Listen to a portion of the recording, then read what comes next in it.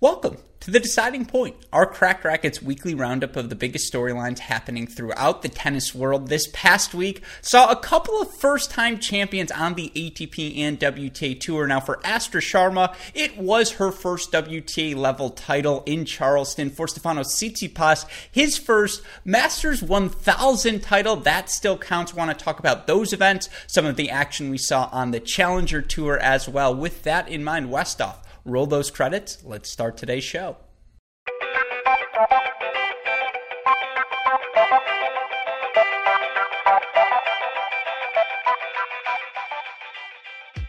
Let's talk about Stefanos Tsitsipas, the talented 22-year-old earning the first Masters 1000 title of his career this past week in Monte Carlo. Tsitsipas didn't drop a set on his way to the winner's circle of impressive wins over Karatsev, Davidovich Fokina, Dan Evans, and then 6-3, 6-3 straight set victory over fellow next-gen superstar Andrei Rublev to clinch the title. You look at the statistics for Tsitsipas this past week. He held serve 93% of the time, was only broken on 3 occasions. If you extrapolated that number over the course of a season, it would lead the 2021 ATP Tour. Ditto, by the way, on the flip side, his return of serve, he broke serve 37.5% of the time. I know that's an arbitrary number to some of you viewers, but worth noting via the Tennis Abstract leaderboard, that would lead the tour if he was able to keep that rate up over the course of the season. And, for Tsitsipas, those numbers pass the eye test as well. His ability to play first strike tennis on these red clay courts, it's simply put phenomenal. I mean, the hardest thing to do on red clay is to hit off of your back foot, to have to be reacting to what your opponent is doing, and that's what Tsitsipas forces his opponents to do because he plays such proficient strike first tennis. If you leave a forehand in this ball in the center of the court, he's hitting a forehand. He can go cross court, he can go inside out, can do a little bit of everything, and then he's going to look to move forward as well. And I thought in particular his movement on this red clay, his ability to, he knows opponents are going to pick on his backhand wing, try and hit to that side. He was comfortable playing that backhand down the line and then daring his opponent take the open space, hit to his forehand on the run. His ability to hit that on the run forehand both cross court and down the line, and then again his effectiveness on serve, his ability to run around his backhand return, find forehands, his ability to swing through that backhand in general. Those are all reasons why Stefanos Tsitsipas was able to capture the title this week. But I want to quickly look beyond just his Monte Carlo result. Let's talk about Tsitsipas's numbers of late on clay courts. And you look for him now, just again, he's 31-8 on clay courts since the start of the 2019 season. He's won 2 titles, made 2 finals, made 2 other semifinals in 10 total events. You look at those 8 losses, 2 of them are to Djokovic, 1 of them's to Nadal, 1 of them's to Rublev. I believe there's a Wawrinka loss in there, a Sinner loss in there. Since I'm reading the list, Medvedev and Struff as well, although 6 of those 8 losses went the distance, meaning they were either 3-set matches or 5-set matches. You look even more narrowly than that since the tour restarted. He lost his second round match, I believe, in Rome, or maybe it was his first round, but then makes the final in Hamburg where he loses to Rublev, then beats Rublev in straight sets in the French Open, makes the semifinals 5-set match against Djokovic. He beats Rublev once again to capture the title here in Monte Carlo. I mean, if you want to look even beyond the clay courts result for Tsitsipas, he's one of 19 active players with a Masters title, one of 7 to win a Masters title, but before turning 23 years old. You want to look at the players who did that. Nadal did it 15 times, which is a significant lead over second place Djokovic, who did it 4 times. Federer, Murray, Zverev, Khachanov, and now Tsitsipas. That entire list of players to accomplish that. It's the 4th straight season he's won an ATP title. That's the, I believe, 4th longest streak right now active on the ATP Tour. Trails only Djokovic, Nadal's done it 17 seasons in a row. Djokovic 16. Zverev and Thiem have each done it 6 seasons in a row, although we're still waiting for Thiem here in 2021. And then you have Medvedev and Tsitsipas, who have both won titles in 4 straight seasons now. I mean, last stat for you. You look via ELO rating. Tsitsipas, their broader ELO rating via Tennis Abstract, which again is measuring who you're playing, not when or where. He's number 5 overall by total ELO rating. If you look on clay court results specifically, he's the number 3 rated player behind just Nadal and Dominic Thiem. You look for him on yearly ELO here just in the 2021 season. He's Tennis Abstract's number 1 player, and you can understand that. He's played a ton of matches, semifinal Australian Open, final in Acapulco, quarterfinal loss to Hurkacz in Miami, now the title here in Monte Carlo. He's the real deal, folks. He is entering the prime of his career, 22 years old, still has so much fantastic, his best tennis ahead of him, but we certainly got a sneak peek of it this past week as he emerges with the title in Monte Carlo. I want to talk about some of the non-Tsitsipas-centric results we saw unfold in Monte Carlo because there were a few that certainly caught my eye. Let's start with Dan Evans, who was 4-13 in his career in ATP-level matches on clay entering the week. He beat Dusan Lajovic, Hubert Hurkacz, Novak freaking Djokovic, and then David Goffin to make his first Masters 1000 semifinal. For that to happen on clay, we're as shocked as anyone here at Cracked Racquets, but you just looked at his discipline, his patience, his willingness to play these physical points, and it makes sense. He's, 31 years old, certainly in the peak of his career, his prime shape physically, and we've seen him play such good tennis really since the start of the 2020 season. This result, of course, a breakthrough, of course, unexpected, but it's the culmination of so much hard work for Evans, who has had a ton of success, right? Entered the top 30 for the first time in his career over the past year, and now, gets this first Masters 1000 result. Do I expect him to make the second week of the French Open? Truthfully, no, I don't. He doesn't have that huge weapon on clay, but he does move the ball around the court so well. His variety, his willingness, again, to suffer and make matches physical, it's something to take note of. If you're not prepared, he is going to beat you. Novak Djokovic wasn't prepared in their, I believe it was, round of 16 match, and against David Goffin, he just was so disciplined and just absorbed and redirected the pace so well. And, again, you look at the list of players, Hurkacz really the only guy with a huge serve, and I do wonder a huge serve like Tsitsipas had on the clay. That does disrupt Dan Evans' rhythm a little bit more, but for Evans, fantastic, well-deserved week. He was outstanding in Monte Carlo. Of course, he was a semifinalist. Another finalist in Monte Carlo was Andrei Rublev, who's now, I believe, your 2021 wins leader on the season with 25 wins. You combine his wins in 2021 with 2020. Significant lead for him. He's got 65 total wins. The next closest are Tsitsipas and Djokovic with 51. He's 14-3 on clay in his last 52 weeks. That includes a loss to Hubert Hurkacz in Rome. He then won the Hamburg title where he beat Tsitsipas, French Open quarterfinals where he lost to Tsitsipas, now Monte Carlo final where he again loses to Stefanos. Rublev's a former junior French Open champion, and obviously you see someone with his power, you think that's a game that's going to thrive on hard courts, and clearly he has if you look at his results over the past 2 seasons, but with the weight of his shot, his ability to change direction, I think he's also a sneaky good mover on clay. He's just going to present such a tough out for so many different opponents who are just going to be overwhelmed by the weight of his shot. Again, if you leave anything in the center, it's the kiss of death against him on any surface, but on clay in particular. Now he's moving you around the court, and it's obvious people are going to target his backhand, but he knows that, and he's so disciplined on that side now. Was a bit worn down in that final, and Stefanos did such a good job of taking it to him, but taking nothing away from Andrei Rublev. Another great week for him. Another great week for Casper Ruud, your other semifinalist on the dirt. For Ruud, the loss to Andrei Rublev, but you look for him now back-to-back semifinals on clay court Masters events, I believe. You look for him now since the start of last season. He's 14-6 in his clay court matches, and some of his losses as well coming to guys like Djokovic, like Rublev, like Dominic Thiem at the French Open. Takes a really good player to beat Casper Ruud. That forehand's an absolute weapon. He does such a good job moving his backhand around the court, adding depth to it whenever he gets pressed on that side. Really nice combos as well. Slice out wide on the deuce with the serve to open up the inside-out forehand. He just knows how to play clay court tennis, moves comfortably. He's top 30 for a reason. He's won titles on clay the past 2 seasons.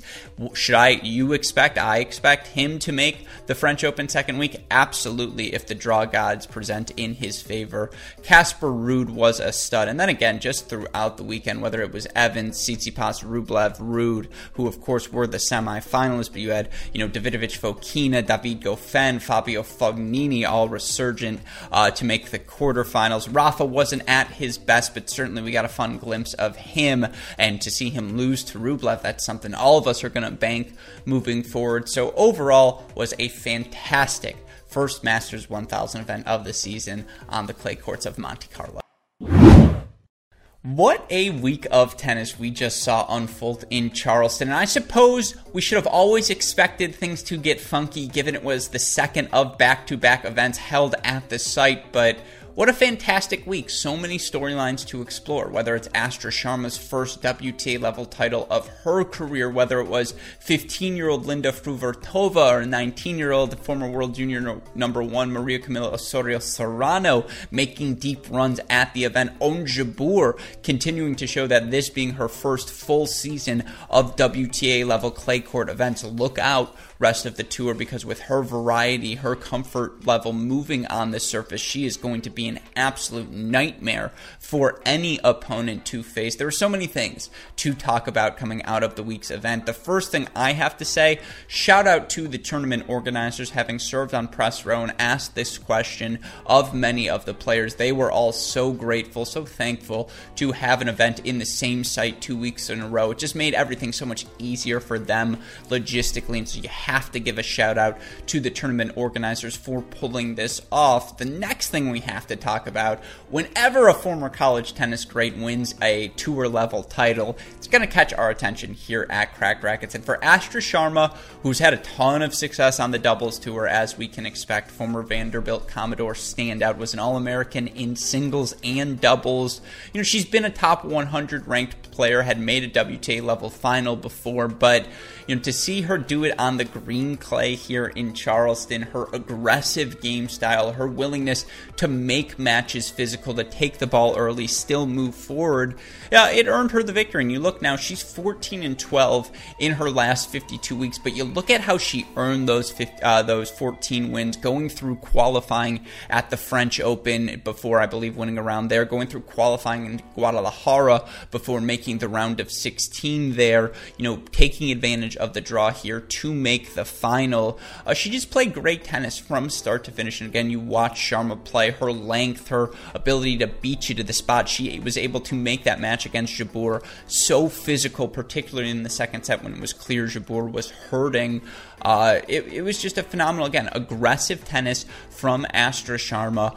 Ultimately earns her a well-deserved first WTA title of her career. The crazy thing, she's not going to break the top 100, which speaks to the point protections, etc., but into the top 120 once again, which is where she belongs. The talent she has, such a well-rounded game. She was fantastic this week, as was Ons Jabeur, who was feeling it a little bit. You could tell again in that final set, but in that second and third set in the final, but another final for her at the WTA level.